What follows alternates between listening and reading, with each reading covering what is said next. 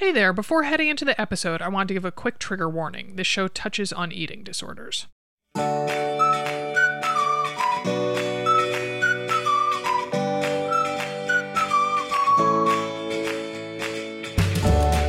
Welcome to another Mother Runner. This is Sarah Bowen Shea. I have my trusty sidekick Molly Williams with me. Hello. Hello, hello, hello. Glad to be back in the studio bedroom. I'm glad to have studio bedroom, storage room, yes. With Alex. Yep. Sounds weird. Yeah. Yeah, that does sound weird, yeah.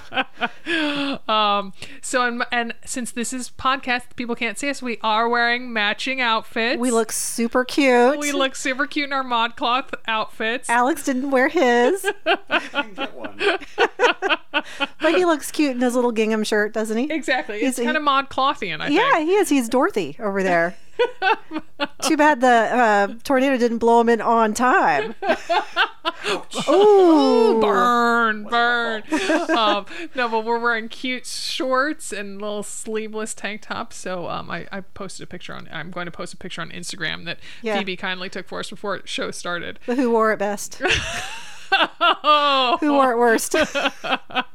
Oh my goodness. So Molly, we haven't seen each other much. I know, you've been traveling and then I hurt my knee. I know. I know, and I don't know what happened, but it got to the point where I just couldn't run at all. It was an excruciating pain for 2 weeks. I'm tired of telling the story, so I'm going to make it fast, but it's getting better. I've been doing acupuncture and it's been getting better. I saw PT. Nobody knows what's wrong, but it seems to be okay now, so I'm just going to start back with the mileage. And so we ran 4 easy miles this morning, and you were saying that it could have, though, been a meniscus tear. I still think I think it was a combination of things. I do have a little pain on the inside, on the lower part of my knee where your medial meniscus would tear, but they also think maybe a Baker's cyst. Mm-hmm. And then at the end of our run, I did have a little pressure behind the knee, but on that scale of 1 to 10, it's like a 1. Mm-hmm. So I'll just see how it goes with the mileage, as I start to amp up and see what the pain's like. Good. Well, gosh, I'm hopeful. I mean, honestly, not to get maudlin, but there was a point then I ran 14 miles this weekend, and there was a point that I was thinking about you and I almost started to sob. Aww. Like, I missed you so much. I was out in this sweet. hot, unshaded part out actually near the Portland Speedway, and I just was like, oh, keep it together, Sarah. Keep it together. Don't start crying. And I had to consciously distract myself. Aww. And I don't know, it reminds me that there's like some fear in going out there to run long. Mm-hmm. And that I remember you told me about that when you had trained for your first marathon, when we weren't actually, to my recollection, we weren't running partners then. No. And we were certainly friends. Yeah, but I was way too slow and doing my own thing. So, and that you said how you'd be like almost paralyzed by fear, the thought of just going out there and running long. And I don't know. It's nowhere near that, but there is just this sense, those first couple steps, it's like, I'm going out and going for 14 miles by myself. Like, where there's bears and who knows what. I don't know, just that you got to keep moving the whole time, and that I don't know. It just is, it has reminded me that it can be daunting. It's so rewarding. Gosh, when I was done at the end of my 14 miles on Saturday, I just was like, hot damn, that was so good. I had to have a strong finish. We're both following the Crush the Distance marathon plan from Coach Amanda in the Train Like a Mother Club. And so had to finish strong. So was supposed to have a strong finish for the last 2 or 3 miles. And I exactly hit what I wanted to. And I felt really good. And so I was very proud, but it was such a mixture of emotions. Oh, yeah. So I think marathon training is meet your demons and be prepared to meet your demons. Mm-hmm. You're going to go through a lot of different emotions out there, a lot of time in your head. Mm-hmm. And you can try to avoid it by podcasts and music, but you're going to meet your demons. Right. They still talk. And like I did with the missing you so desperately. Sometimes you have to almost physically push them aside. And for me, that's, okay, well, think about, what letter you'll write to the twins tomorrow or something, So, Peter Sagal talked about that in I don't know if it was on a podcast or it was in Runner's World about kind of getting the feelies when he ran. And I do that too. I think about the people I love, and oh my gosh, sometimes I think about the people I don't love. Anyway, yeah. But yeah. Oh, I mean, important they are. And running, is it is a solo sport, but as we talked about before, you need your team. If you don't have the support of those people behind you, it's really hard to get out the door and do the things you want to do. And so you think about how grateful you are for all the people in your life that help you do what you want to do and achieve what you want to achieve. I remember, you asked me, you're like, oh, so do you procrastinate a lot? Do you take time? And I'm like, no, because I just know if I don't, particularly in the summer, the higher the sun gets, the worse the run gets, which kind of rhymes, doesn't it? Oh, good job. So I did have a happy bright spot on the run on Saturday, which was I found overall, I think I found 48 cents, but 11 of those pennies were one of my most intrepid finds ever. Oh, do tell. Yes. So I was running, and this was an out and back part of the route, and it was kind of a deserted part for people who know Portland. It was near the raceway, and that trail, I don't know if that trail even has a name, but it's paved. And so anyway, so on the way out, I saw this. Oh, the one on top of the slough? Yes, exactly. Ooh, you ran out there by yourself. Yeah. So there was a there is a myriad of homeless camps all up and down that slough. Fewer than there used to be, though. Oh, you can't see them all because the foliage is up. Oh, that could be true. Could be true. But so this was definitely what I encountered was definitely detritus from some indigent people, and so you didn't find an indigent person and go through their pockets. No, I did not. No. I did not. Okay. So I draw the line somewhere. Thinking of that quarter that I saw right near that homeless woman's hand when I was running with Will. That I did not take. That was very good. But it's still in my mind a year later.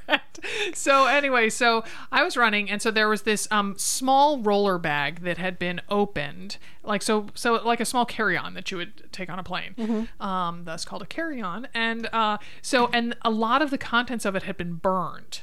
Not the bag. A good sign. So I, veered around it and then was coming back, and I suddenly just got my spidey sense, as you call it, came on, and I was like, there's change in that thing. There's change in that underneath those charred remains. And so there's also a needle. Well, that was the thing. Okay, so I started pushing it with my shoe and with my foot, and sure enough, immediately found 4 pennies that were so almost, they weren't charred because they're metal, but they were covered with such charred material it was almost impossible to see them. But then heroin turns black when it's cooked.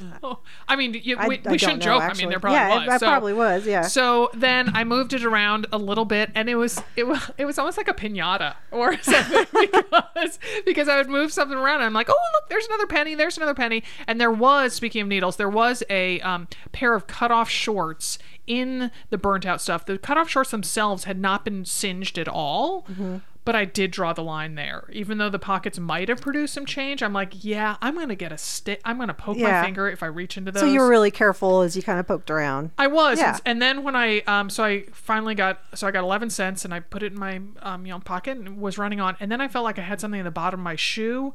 And about a quarter mile later, I stopped and lifted my foot, and there was a piece of glass in the bottom of my shoe, and that it wasn't pushing all the way through. I mean, the outsole is thick enough, but I got that out of there, and that was definitely what was causing the issue. It was just kind of jammed up in there. You picked that up from the bag, or just on the? Yeah, who knows? Okay. Yeah. So don't need to get tested for Hep C just yet. I don't. So definitely. So I put up the burned one, the charred money on Instagram, and asked people if they would have pushed through it, and I think there was only one person who said they would have. So and Aaron in Illinois, I was like, no, I steer clear of charred things. Yeah. I think people are wise. Yeah. So and then I found a penny and then 2 more pennies, and then I channeled my inner Molly, and I'm like, okay, I'm looking around, and I saw something under. This was right next to a parked SUV, and so I knelt down, and because I'd had an Instagram exchange with this woman Janet, who had said that she found $1.25. Wow! And that her husband had mocked her for kneeling down and looking under the car, but that's where she found. Well, she's not sharing it with him. Yeah, right. It may not be the only thing she's not sharing with him. with comments like that, honey. So anyway, yeah. So I ultimately around that SUV, I found 25 cents. So well, look at you. Yeah. So I'm coming home with very full pockets, but an empty heart, Molly. Aww. So. And today we went for a run, and you found a penny, and I found nothing. And you could have offered me the penny just as like, oh, here for being back on the run. A friend is giving you a penny, but it didn't occur to you, and so now I won't take it. If I go back, but I did give you. I gave you credit for you found a penny you just found as one embedded that you couldn't pick up, and I'm going to take John back, and we're going to get it. That does not count. But since then, I have thought about if we pop it out of the pavement, do I drop it off and give it to Molly? I don't want it. I don't want your penny. I don't want your I don't want your Tory money. No, I'll find my own. I think you're double what I've found so far. Oh my goodness. I mean, so that was a good run back because you always find more money than I do. So we're on course. Oh my goodness. All right. Oh my goodness. So we've gotten our laughs in the intro, which is a good thing because today's topic is a serious one, and we'll be talking to two guests about it. It's amenorrhea, which is the tough to spell term for cessation of menstrual periods, in this case due to exercise. First, we'll talk to former professional runner Tina Muir, who didn't have a period for 9 years. Yes, you heard that right, 9 years during her pro running career, which she recently quit in an effort to start a family. Then we'll be speaking to a doctor who studies and treats amenorrhea at Stanford University. It's an intriguing topic, so stay with us after this quick break. Welcome, Tina. It's a pleasure to have you on the show. I am really excited to be here. This is something I've always hoped someday I would be able to do. Oh, you're such a dear heart. To be on another Mother Runner podcast? Yeah, I'm serious. Wow. Yeah, you guys are big time. And, that was something that if I was on the Another Mother Runner podcast, then I obviously had something to talk about that was worthwhile. So there was 2 parts to that. There we go. Yeah. There we go. We're going to save that for a little later in the show. But teaser. Yeah. All right. So, Tina, welcome to the show. And tell us about your running and how you got started as a professional runner and all that. Yeah, so, as people can tell, I am from Great Britain, but I actually live in the US. I live in Lexington, Kentucky, which is not what people expect when they hear I am British. But my husband and I live here, and we like it here.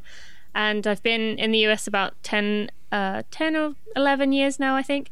And I originally came here on scholarship, a full ride scholarship for my running because I was pretty good in England. I finished 16th in high school in England. And so that got me a scholarship, and I came over here not really knowing what to expect. And actually looking back, it's kind of funny. I moved over here, hadn't visited the university, didn't know anything about the university, really. Wait, so if I think about now how many ways that could have gone wrong, it's kind of a bit scary. Wait, which school was it? I went to Ferris State in Michigan. Oh, okay. All it's right. Okay. Not many people have heard of it. It's Division II school. It's up in the northern part of Michigan, not in the Upper Peninsula, but the northern part of the Lower Peninsula. Uh-huh. So it was cold and snowy, but made me nice and tough, which helped me. I ended up as an 11-time All-American, which is just kind of a accolade you get for finishing at the top, basically, within your division. And then that kind of led me on to a professional career, which I wasn't really expecting. And I guess I didn't even really kind of class myself as a professional runner because I still always had a full-time job to go with it. I didn't even think I could handle being full-time professional where, life revolves around running. I've never been that kind of person. So even though I was technically a professional runner, it didn't really feel like that to me. It just felt like it was my hobby that I obviously put a lot of time into. So I continued to run for Saucony, who were very supportive of me and great that they gave me all the resources I need, and how many shoes we go through. So that was obviously great to have them. And then, I continued to move up the ranks. My first marathon, I ran 2:49. It was an absolute disaster. But everything that went wrong could have gone wrong for me. And so that I was really, looking back, it's funny, but I was really disappointed at the time, even though I know most runners would kill to run that time. But I was really upset with it at the time, which, I can laugh about it now.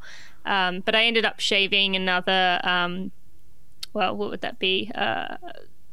13 minutes off 13 my minutes, time yeah. to run 2:36 by the time I I guess that was last December, and I represented Great Britain in 2 World Championships, which was pretty exciting for me, as that had always been kind of the lifetime goal. You know, even when I was 14 years old, I was like, one day I want to run for Great Britain. So last year I was able to do it twice, so that was just amazing for me.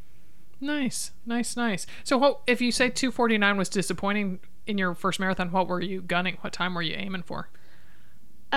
I was the craziest thing is I'm a big fan of visualization, and I had been planning on running under 2:40, 2:39 something, and I'd visualized it so much and thought about it so much that I hadn't even considered the fact that I might not run that time. Wow. For a while, it kind of took me a while to actually be like, I didn't do it, because I was so, I don't know, I guess it was like with other distances, you can kind of grit your way through, but you can't do that with a marathon, as most people who have run marathons know. So I was going for 2:40, but so 9 minutes off. Now I see in a marathon isn't that much, but at the time it felt like forever away. Right. So you're no stranger to recording a podcast, since you now have your own show called Running for Real with Tina Muir, and previously hosting Runners Connect Run to the Top. So, tell folks about, so you were a professional runner. Like, did you do other things during that time? And I mean, how did you get into the podcast? Yeah, so actually, as I said, I don't really handle just being a runner full time. So I always wanted another job. And in 2014, Runners Connect hired me as their community manager. So I was in charge of all the social media, all the blog content. Although I didn't write the articles, I just kind of rounded up the articles from the writers, and kind of was just involved in everything to do with the brand image. And that also involved kind of inheriting a podcast. At the time, it had about 10,000 downloads a month. It'd been on a hiatus and it just wasn't doing that well. And so I kind of made that my mission, channeled a lot of my competitiveness into like, I want to make this successful.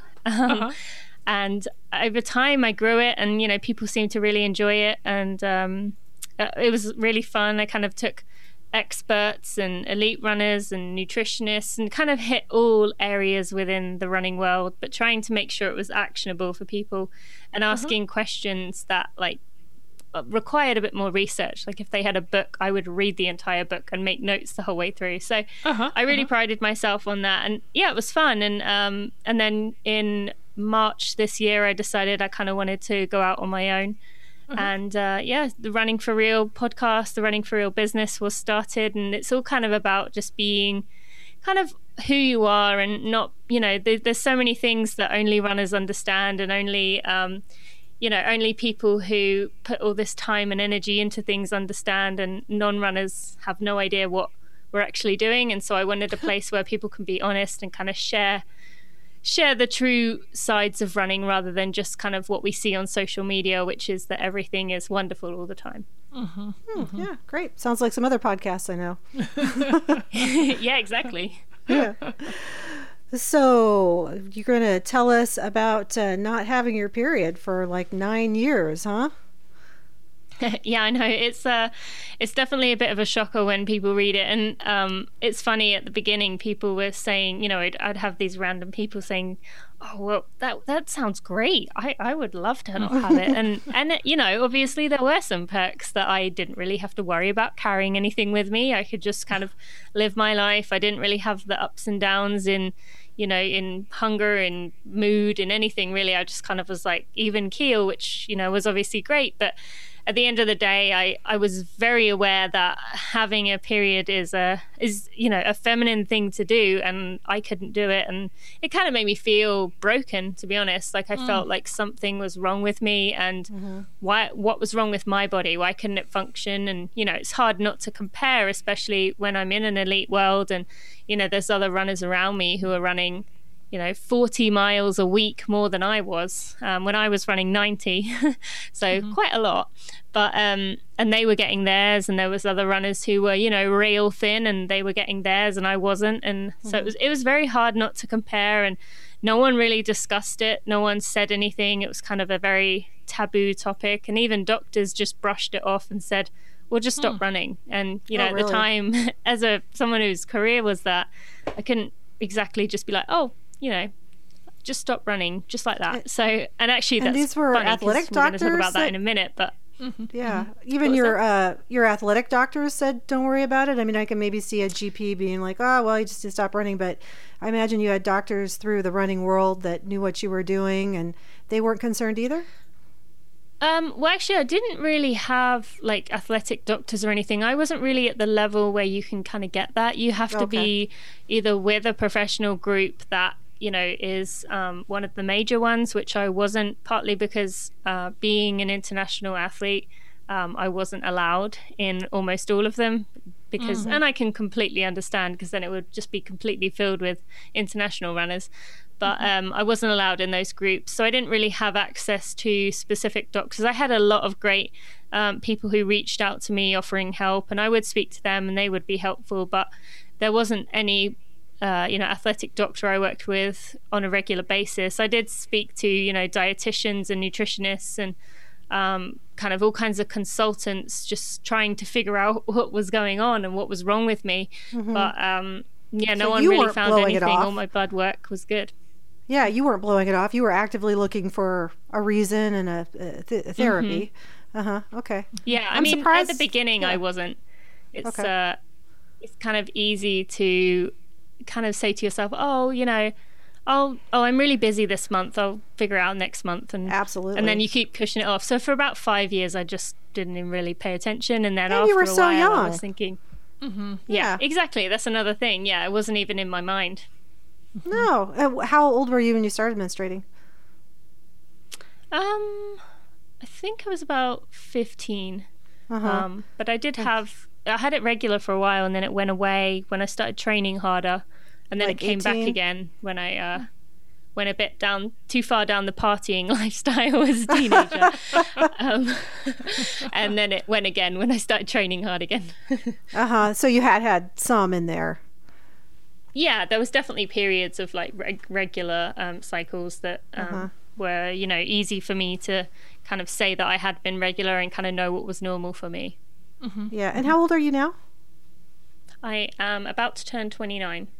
So, because I'm just a couple years older than you, I'm 50, but as basically your mother, I'm surprised nobody was concerned about this.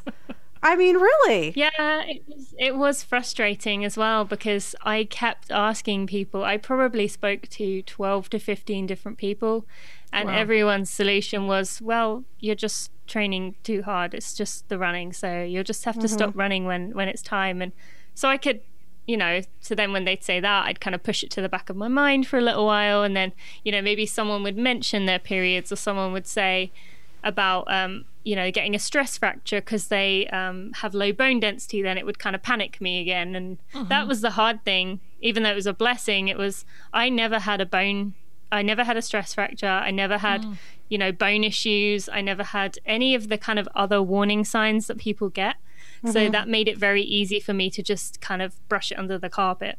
Yep, absolutely. Sure. Tell yourself the story you want to hear. Yeah, and you're still young now. Yeah, so you keep not having a period, and you get into your older years, then you have more complications. Yeah. So, but with all these doctors telling you to just stop running and then you'll get your period back, that ultimately is what you did. That you quit professional running in an effort to revive your menstrual cycle, and it really created quite a stir in the running world. And so what was it like to be the center of a controversy like that? And because when you and I had lunch, I'm forgetting what month that was, but I remember it was a very dreary day other than our lunch together. December. Okay, yeah. I was like, it seemed the winter here seemed like one big gray day, so I couldn't quite place it. But when we had lunch, we definitely talked about your amenorrhea and how oftentimes people implied that you weren't eating enough. And you and I ordered different things for lunch, but it wasn't like you sat there and picked at, a piece of lettuce and drank some water. You seemed like a very hearty eater to me. Yeah, and that's what's kind of was difficult and why I kept quiet for so long. I've always been someone who prided myself on being honest. And, I felt like I was hiding this big lie because I wasn't telling that many people about it. And, it was mainly because of, like I said, because I feared that people would say, well, you just need to eat more. And I would get people say that, especially I would get people who, I'd been around them, other professional runners who had barely eaten, would skip meals all the time, but they would get their cycles and they'd say, well, you just need to eat more. And I'm like, what? Like, I'm eating every meal. I'm eating snacks. I'm eating enough. And I had, like I said, dietitians, nutritionists say, well, you're fine. It doesn't seem to be the diet end of things. So, it was very frustrating. And when it kind of came out, I did say to a few people who had been in a similar boat to me, other professional runners that I'd spoken to, or other people who were kind of going through or maybe a few steps ahead of what I was preparing to do. I said to them, when I go out with this, I'm going after it. And I vowed that. I was like, I am going to make this public. I'm going to really, use my connections, use my relationships in the media to get this out there. And I didn't expect it to take off the way it did. I didn't expect, People magazine or Self or ESPN to go after it. So that kind of took me by surprise that it blew up the way it did. But it was just good because it started getting so much exposure, and I couldn't believe the amount of women who reached out to me and said, I'm going through this too. I'm going through this. I've been through this. And that it blew my mind, the amount of people that were just saying that they'd been through the same thing, of all levels, of all speeds, of all, all walks of life, even people who, were moving house and they were stressed. So I had no idea it was as big as it was. And I feel thankful now that maybe it's kind of getting to the point where people are going to push their doctors more than just kind of saying you need to eat more or you need to stop running. And I don't know which of the factors it was that helped me. I mean, I did stop running. I didn't run a step for 10 weeks. I gained 15 pounds. So it could have been either of those factors. But at the end of the day, it was I kind of like that I was the kind of guinea pig that if you really want children enough, or you really want to get your period back enough, and you're willing to kind of take a giant leap of faith, it will pay off. But I know there's also people who that is absolutely terrifying. And if someone had said to me 2 years ago, stop running completely, I would have told them where to go. But if you're at the right point, then, it was good to kind of be the proof that it works. Right. And you've now alluded to things a little bit, but please share your development with listeners who don't already know your news. Yeah, so as I guess it was maybe my reward for doing it the way I did, that I allowed my body to put on that weight. I didn't run. I forced myself to relax and cut things out. But without even having a single period, the first egg my body had released in 9 years, I managed to get pregnant with. And so yeah, you're not having a period for a whole nother reason. Exactly. I know, and that's what it's funny. I talked to my sister. Tampax is making no money on you. Yeah. The strangest thing is, like 4 or 5 days after I must have conceived, I told my husband, I was like, I'm pregnant. And he's like, come on, Tina, you don't really know what you feel like yet. And I was like, no, I'm telling you I am. And I said that to my sister, and she was like, well, of course you would, because you just managed to skip the hard part and then you go straight on to having a baby. And I was like, yeah. And then another friend was like, people are going to hate you. You know that, right? And so I realized that I am incredibly lucky with that part, that now I skip it for a different reason. But so it's very exciting. I'm 10 exciting. Weeks and wow. So I haven't managed to get away completely unscathed, but for the most part I'm just thankful that this did kind of happen the way it did. Yeah, that's great. So you're pretty sick, huh? That's what I hear. Yeah, I mean, it's been better. I did end up in the ER one day because I couldn't even keep a sip of water down. It kind of got progressively worse, and I kind of understand what people say now about you have to keep ahead of it. because once you kind of get behind and you start feeling nauseous and you start throwing up, you just can't keep enough down to keep it going. So yeah, I ended up in the ER. I am on medication, which I hate, and I really want to get off it, but I've tried to come off it a few times, and each time the sickness has returned, you know, so much worse the next day. So I've had to accept that, you know, maybe up to the 12-week mark, I'm going to have to just keep taking this medication. And it's made it tolerable. I still feel nauseous at times, but it's at least I can keep food down, because that was a big concern for me, that I was, you know, only able to eat like, you know, a few saltines, and then 20 minutes later I'd throw it up again. So, I've definitely had a rough go of it. But hopefully it's going to get better as I continue. Well, I got to tell you, Tina, I was so sick with all of my pregnancies. I just threw up all day long. I mean, 8-10 times a day. I couldn't keep anything down. So tell them about the garbage can that you use at work. Yeah, so I'm a veterinarian, so I would just carry a garbage can around with me at work so I could throw up. And I mean, I threw up everywhere. I threw up in the parking lots, out of the car window. One time I was going to get money, and there was just people standing behind me. I'm throwing up at the ATM. You know, I couldn't help it. And I took the Unisom. I don't know if you're doing the antihistamines. That helped some. And then eventually I got Phenagrin suppositories with the third baby. All three of them really sick. And it lasted for 6 months.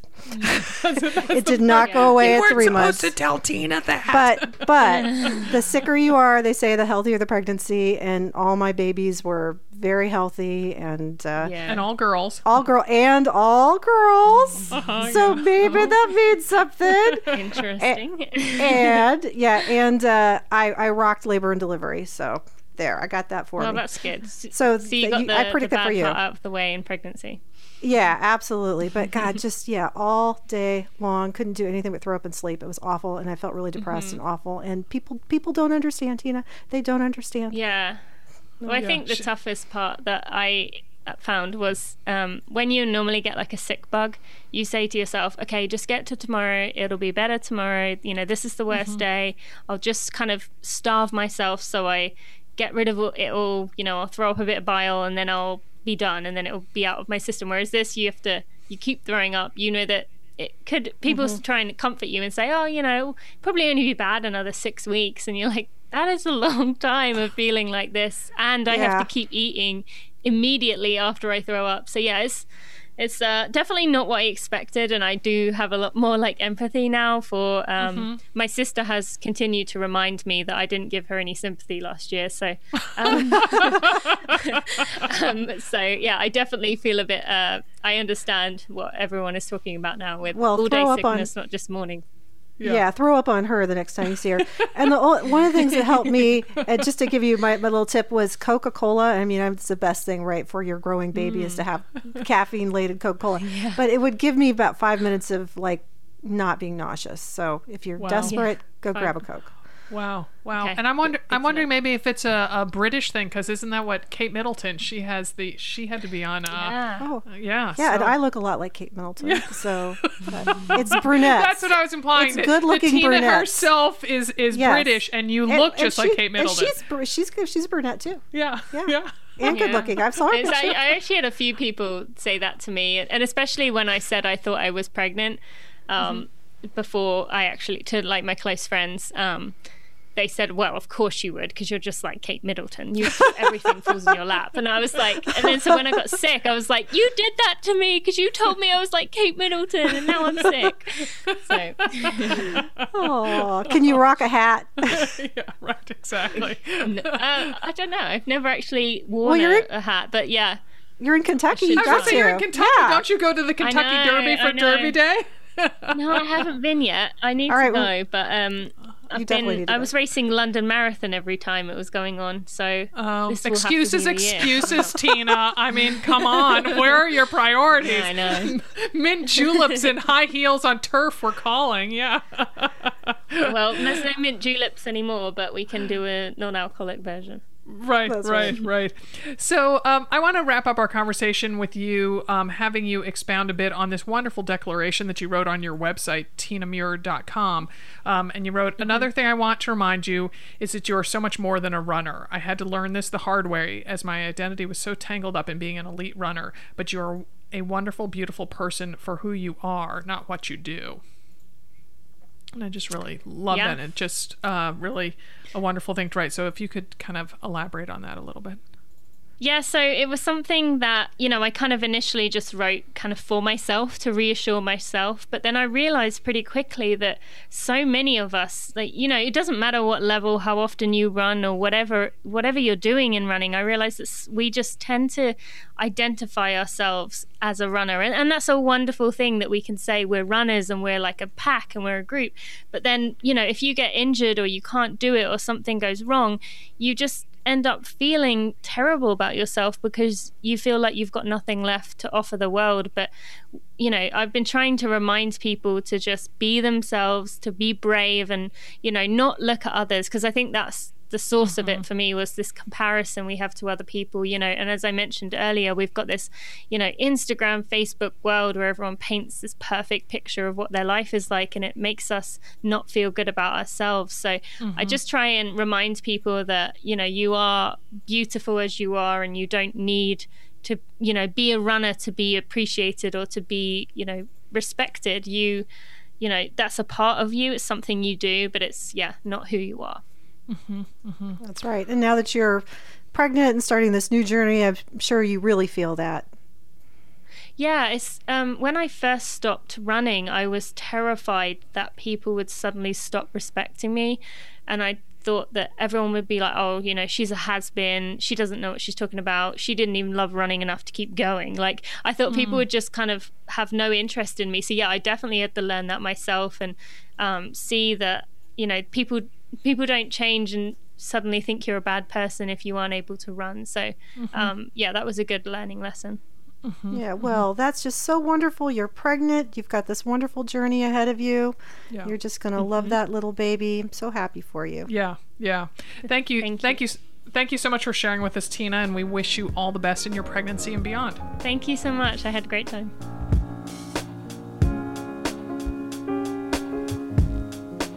Now we'd like to welcome Jennifer Carlson, MD, a doctor who studies and treats amenorrhea at Stanford University. Thanks for joining us, Jen. Thanks so much for having me. So tell us a bit about your work. Sure. So I was trained as a pediatrician and went on to do an adolescent medicine fellowship.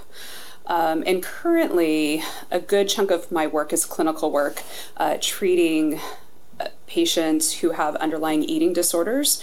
However, there's a huge overlap with menstrual irregularities, or amenorrhea, in that population. And I see teenagers and young adults with this issue, many of whom are athletes and happen to have the irregular periods or the amenorrhea. All right, and so go ahead. Sorry. Oh no, you go ahead. No, and so research-wise, the female athlete triad has always, really since college, been of interest to me in terms of what's going on. And so I have been working on different projects, just trying to better understand what is going on with the triad and just how prevalent it is, and also what the repercussions are of the triad. And could you take a step back and just tell people what the triad is? Right. So the triad, or the female athlete triad, is a clinical syndrome that was described really formally in 1992. So it's not actually that old. And it was originally described as 3 conditions. And it was an eating disorder, osteoporosis, and amenorrhea.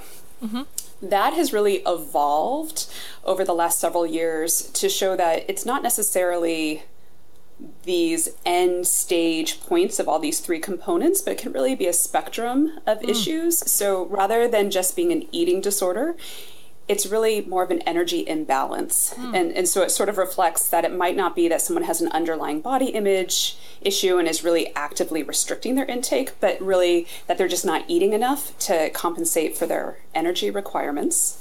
The amenorrhea evolved to menstrual irregularities, meaning it could be somebody is just skipping some periods, not necessarily losing their period altogether.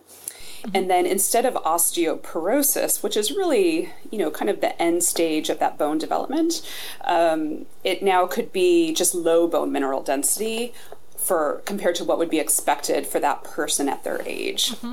So that's how the triad has evolved, and everything's really kind of interrelated to each other. When Tina was talking a little bit about her situation, she was talking about how she really felt, so she didn't have a period for 9 years, and she was saying how she really felt fortunate to not get a stress fracture during any of that time. And is that is the female athlete triad one of the reasons why experts think so many top caliber runners have so many stress fractures? Yeah, exactly. So when we're talking about amenorrhea in athletes, usually the number one cause is, the formal term is hypothalamic suppression, or basically the part of the brain is saying that there's some kind of stress going on, and it's basically shutting down all the hormones. And so that results in really having a low estrogen state, and then you don't have a period, or you have irregular periods. But one of the side effects, or one of the effects of having a low estrogen state, is that your bones are really not able to build up to where they should be. And for a lot of runners who, are often in their, teens and early 20s, really exercising quite passionately, we could say, that's also the time of optimum bone growth. And so if you're not getting the estrogen during those critical times, you're just sort of setting yourself up for having a low overall bone mineral density, and that there's sort of a point of no return where your body is not really going to make any more bone, and then you're just more susceptible to stress fractures, as well as just full-on traumatic fractures for the rest of your life, really. Do you also see a decrease in height? Like, do these girls not grow as much? Yeah, so in our younger kids, we do see people really not grow at the expected rate. And it's always a little tricky because we don't know where people ultimately will be. Right. There's you can predict, but it's really plus or minus several inches on either side. But we definitely see people who are of lower height than we would expect them to be, and it's thought that is that overall energy deficit causing that and impacting overall growth, including of the bones. Right, because a lot of girls are going to be going into eating disorder type of thinking right around the time they get their periods, right? So their first periods, and that's when they're going to be getting their maximum growth. So they're probably suppressing that. Right. And yeah, unfortunately, sort of those, the peak of kind of issues with eating disorders and of a lot of growth sort of have a huge overlap, which can have a lot of effects on growth. Yeah. So what is the range that you see girls be affected by amenorrhea? Like, I mean, do some of them have... And women. Yeah, let's women. focus a little bit more on women. And women, yeah. Like, I mean, will some of them have fairly normal BMIs, or is it always going to be low? No, so that's what's really interesting, that I do think the amenorrhea, and just to back up for a minute, there are other reasons that runners can have amenorrhea that's not related just to the energy deficit. Yeah. So there are thyroid problems, or good point. PCOS, polycystic ovarian syndrome, or other issues that, any woman could have that could also be affecting the periods. But when we're talking about the low estrogen state as the reason for the periods, interestingly, you would not always be able to pick out the athletes or the runners who have these issues. For sure, we see very thin women who are having these problems, but occasionally it can be somebody who looks like a relatively normal weight, and yet their overall energy intake has just been off enough to cause the suppression of their hormones. And that's where it gets, I think, trickier sometimes for athletes and for athletes' families to really see what's going on. So there can be some variation per person. Exactly. And, the natural body weight for any given person really varies as well. You can have a runner who's 5'4", but what an appropriate body weight for that one runner is might be very different than another runner who's 5'4". And sometimes just the matter of, 5 pounds can be the difference between having a period and not. Wow. And also, does stress enter into it, or is that something then that that's not what you look at? And you're thinking emotional stress versus physical stress? If they're going through, like a woman going through a divorce, or, caring for a parent and, or moving or something like that. Yeah, so I do think emotional stress and any major stressors, including other medical stressors, can cause, a skipping of a period.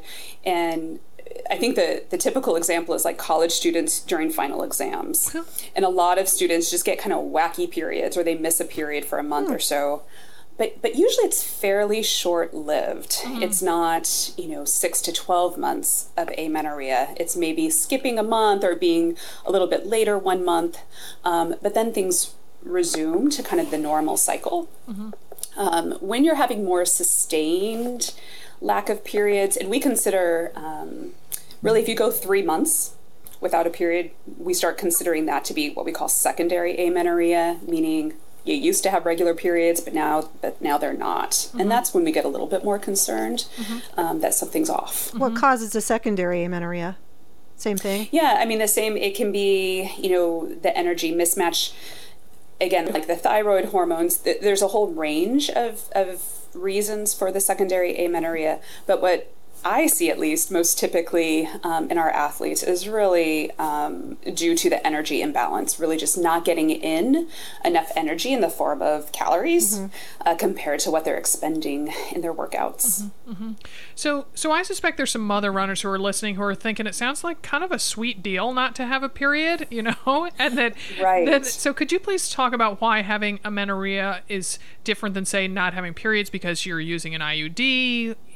What are the health concerns with it? Right. So the big difference here compared to an IUD, or to some people will do continuous cycling on birth control pills in order to skip months of periods. And I get it. It's super convenient. But all of those states are not really a low estrogen state for the body. Versus when it's the amenorrhea secondary to just kind of more chronic mismatch of energy needs, just not eating enough for the level of exercise, that causes that low estrogen state. And that's where you start having, stress fractures, bone injuries, as well as muscular injuries at increased rates that really could, potentially sidetrack your kind of performance or just ability to run, if you have some of these injuries. And does it also affect sleep, or no? The low estrogen state? Not that I am aware of. Just as a postmenopausal woman, yeah, I was thinking the same thing. How crappy I sleep. I'm like thinking, well, those people must not sleep very well. Or do they even have any kind of like menopausal symptoms because of their low estrogen state, like sweats or anything like that? So I've usually had more reports of kind of like the hot flashes when hormones are coming back. Is what I've heard from patients, is that when their estrogen levels are actually starting to normalize, that's when I've heard from people that they actually have more symptoms. Yeah, but I have not really heard any reports of it when it's in the low estrogen state from the kind of the energy mismatch. Yeah. So for runners of a certain age, like you're getting into that perimenopausal period, how would you tell, or is it even important to tell, whether you're getting amenorrhea or just going into menopause? Right. And I think part of it is just sort of tracking your periods and seeing, what exactly is going on.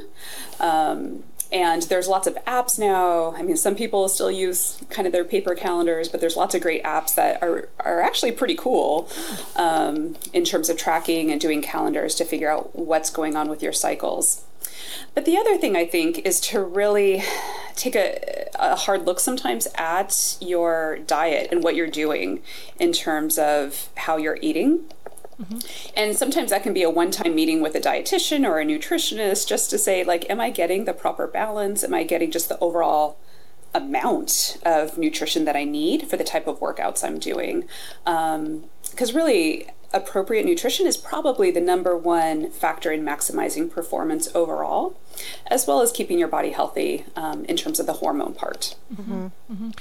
So do you see women who are, you know, in their 30s, 40s, that sort of thing, who are maybe just stepping up their mileage for the first time? Maybe they're training for a marathon or an ultra marathon. I mean, because talking to Tina, I mean, she definitely encountered a lot of women who were surprising, what we might think of as a surprising case of amenorrhea. Yeah, I think it's extremely surprising how often you see this. Mm-hmm. And I will say personally, I was on a crew team when I was in college. Nice. Again, I was a rower too. And and so was Timothy. Yeah. And I was a lightweight rower for a very brief amount of time before I realized I don't actually want these weight requirements. But even looking at the heavyweight rowers, and again, you know, this is not necessarily where people are tiny people. Mm-hmm. Most people didn't have periods. Wow. And it was assumed that was normal. That meant you were working out hard enough. Mm. And all of us sort of accepted that as a normal thing, but really it's not. Like, you should be able to have a period if you are eating appropriately for your level of exercise. And so sometimes I think it can be runners who are stepping up their mileage, stepping up their intensity, mm-hmm. such that they are burning more calories without making the appropriate change in their diet. Mm-hmm. Mm-hmm. And you know, ideally, everybody is kind of eating what we call intuitively, and I put that in quotes, mm-hmm. where, you know, you're hungry, you eat, you're full, you stop, and everything balances out really nicely. I think a lot of those cues can sometimes get pretty mixed up for a variety of reasons. And, you know, there's body image issues, but I think there's also a lot of, you know, this, I want to eat really clean, mm-hmm. And often people are eating a large amount of food, but if you look at what the actual calorie content of that food is, it's not that high. Right. So you can have a huge plate of broccoli and sweet potatoes, mm-hmm. and be physically full, and yet you've eaten about 400 calories. Mm-hmm. And that's nowhere near, you know, the calorie needs to cover someone who's running, you know, 50 miles a week. Mm-hmm. So mm-hmm. it's just kind of being aware of that. And what do you tell people who are trying to eat clean, who maybe are a little bit worried about, oh, I don't want to add in a bunch of like empty calories or just eat a bunch of junk? Like, how can they turn that plate of, you know, kale and sweet potatoes into something that will provide them the calories that their hardworking body needs? Right.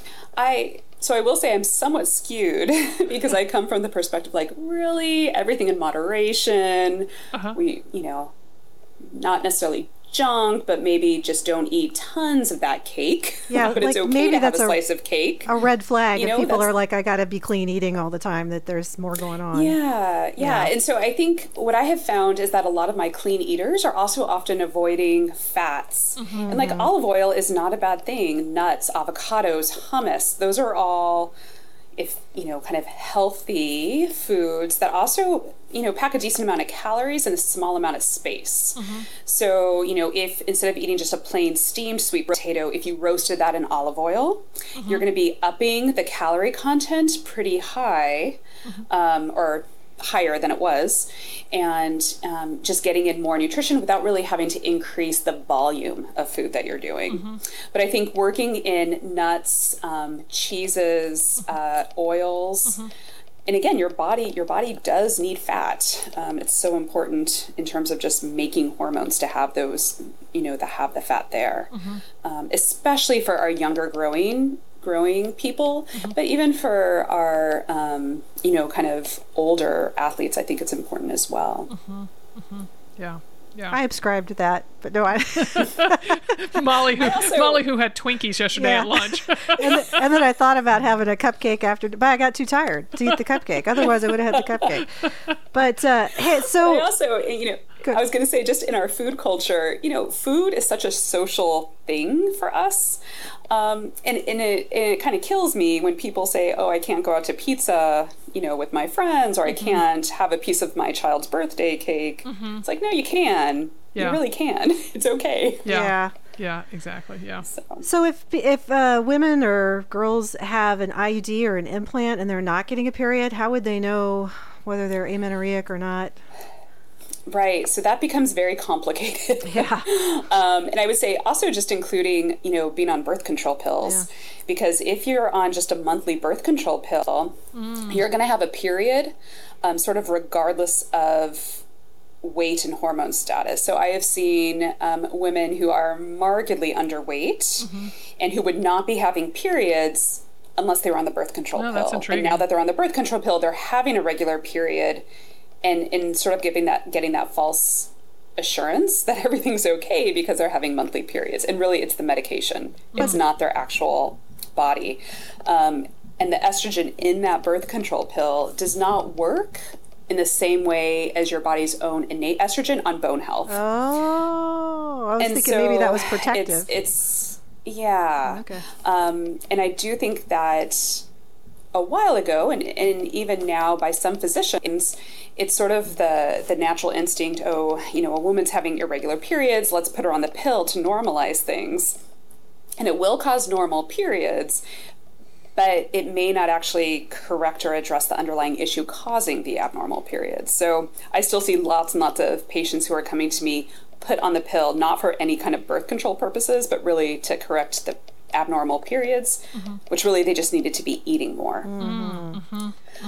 And so I think that's when you really have to look at other factors and looking at how have overall weight trends been going? What is someone's heart rate, blood pressure looking like?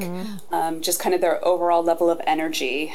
So really trying to look at other clinical clues for how their body's doing in terms of overall energy status.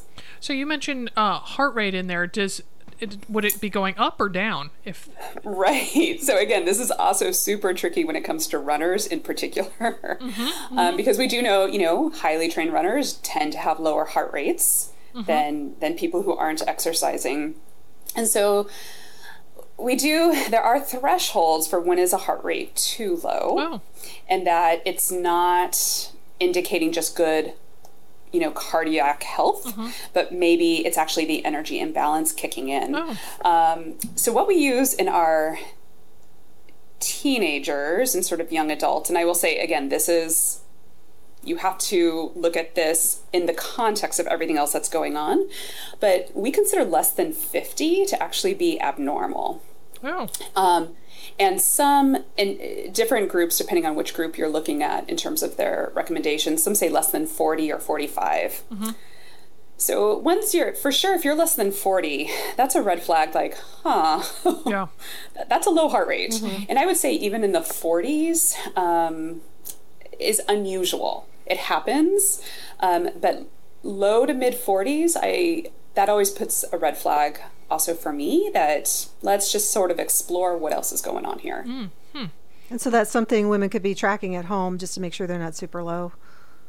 Yeah, but I do know that a lot of runners are also tracking it as a measure of their training and their performance. So they're actually happy to see it dropping because it means that they're, more in a better health status, which is sort of true, but it's really, again, kind of looking at the context of everything else. And so if a runner's, eating well, at a normal weight, feeling good energy, periods are normal, and their heart rate's 47, I'm not particularly concerned about that. Versus, a runner has actually lost a bit of weight, maybe they're concerned about their eating or more aware of their eating than typical, or friends or family are commenting about their eating. Then, a heart rate that's starting to drop would make me a little bit more worried that it's dropping because of the energy imbalance rather than just cardiac fitness. Okay. So for women who might think or know that they are amenorrheic, what steps do you suggest they take to get help? Yeah, so I think, for people who this is not an intentional weight loss, coming to the amenorrhea, I think first just going to your doctor and just seeing, is there anything else going on? Is there a thyroid disorder? Is there some other hormonal imbalance that could be causing the amenorrhea? If those things are not the case, and if it's really potentially more diet related, I think seeing a skilled dietitian who specializes in athletes and eating can be incredibly helpful, because I think sometimes it's really just an information lack in terms of what an athlete needs for their level of exercise. And sometimes making that diet switch is a huge change, and it really helps normalize periods. And again, we're not often talking about like a 20-pound weight gain. Sometimes this can be pretty subtle, a 3 to 5 pound weight gain, and it's the difference between having periods or not. Wow. And if they have anxiety about eating, there may be more going on, and maybe see a mental health practitioner. Right. And I often talk with athletes who, if I'm seeing an athlete and they're really denying any intentional weight loss or any body image issues, and we make some, dietary recommendations, if they're able to do it, great. But if someone really can't make those dietary changes, that's when I start getting, again, more concerned that there's more of a true eating disorder going on. And that is helpful then to have therapy involved and to sort of address, okay, so what's going on here, and how can we sort of work on making these changes that are just so important for your overall health. Yeah, because there can be a lot of anxiety with that, and learning how to deal with your anxiety in a healthy way is a lifelong skill that will take you lots of places. Exactly. And for people with eating disorders, therapy really it really works. Yeah, I've just known people that have had eating disorders, and they've been able to get help and deal with the anxiety, and the lessons they learned in therapy to deal with anxiety have been something those women have been able to take throughout their lives and click into when anxiety producing events occurred again. And so, if they may not even know they have anxiety around the eating until they get some help, but that can lead to more pleasure in the rest of their life all the way around. So they shouldn't be afraid of it. Embrace it. Right. And I just to stress, I think eating disorders are still somewhat stigmatized. And I really wish they weren't, because this is not something someone is choosing to do. And it's something that getting help can make a huge difference for multiple facets of someone's life. And I think a lot of people are dealing with it and just really hesitant to reach out and get help. Yeah, I think it's really common in the running community and gymnastics and all these sports. It ties in together, just like you said, that triad. Yeah, and there's been some kind of comparisons, especially when we're talking about more elite level athletes. But, a lot of the kind of the personality features that allow someone to be training, and doing some of these extreme trainings may also really sort of set that person up to be more susceptible to eating disorders. Right. It's a lot of that same self-restraint and really dedication and focus. So it's just, being aware. Yeah. And it's not mom's fault anymore, is it? They've gotten away from that. No. So, are we blaming dads? No, we're not blaming anybody. But I'll say even since, the time that I've been in training and doing this, which is about 15 years now, we have really shifted. And, there's a huge genetic component to eating disorders, and we see things that run in families. This is not, a person, causing an ultra competitive environment that's caused their daughter or son to develop an eating disorder. There is a true genetic component to it. But also, it's a perfect storm of things that happen that cause people to get it. And it is not because a comment that a mom or a dad made, or it is not one thing. No, it really isn't. And parents are not to blame for this. Family members aren't to blame for it. And really, parents are probably the best tool we have to helping people recover. And we're really embracing that now as involving families in that recovery process. Yeah, thanks for that. All right. So, and to wrap it up, are there any other aspects of amenorrhea that you think that we've skipped over, that we should really be impressing upon mother runners? Yeah, I think the number one thing is really that, periods in the medical community, we now talk about periods should be one of the vital signs that, we don't just talk about heart rate or temperature or blood pressure. We ask about periods. Good. Because it is a sign of your overall health. And if you have been a normal period person your whole life and those start becoming abnormal, you need to ask why. That is, your body is telling you something's going on. And it could be a very natural part of perimenopause, menopause. Mm-hmm. But if that is not your age group, or if that's not what's going on, it warrants having a further discussion or further evaluation of what's happening. Yeah. So pay attention. Yeah, good note to end on. Thank you so much, Jen. You're really enlightening on this topic. Absolutely. Oh, thanks so much. I'm passionate about this topic, so love talking about it. All right, well, let's head on over and hear what Dimity and the other ladies in the Train Like a Mother Club are up to. Hello, everybody. It's Dimity here with the Train Like a Mother Club Corner. We're coming this week to you from the Simply Nourished Like a Mother program, which is our nutrition program, which is led by the most excellent sports dietitian, Ellie Freeman. And this is Rebecca writing, and she is writing in the middle of July, just like we are now. And she says, I'm fresh off the vacation train, rested, refreshed, and missing my veggies. The funniest thing that happened that only this group will appreciate, we were camping, and midweek we planned on laundry. My husband asked me where the laundry detergent was in the car, and I tell him it's in the back. He nicely heads out to the laundromat, comes back, and I'm smelling the clothes thinking, man, glad my washer at home is better than this.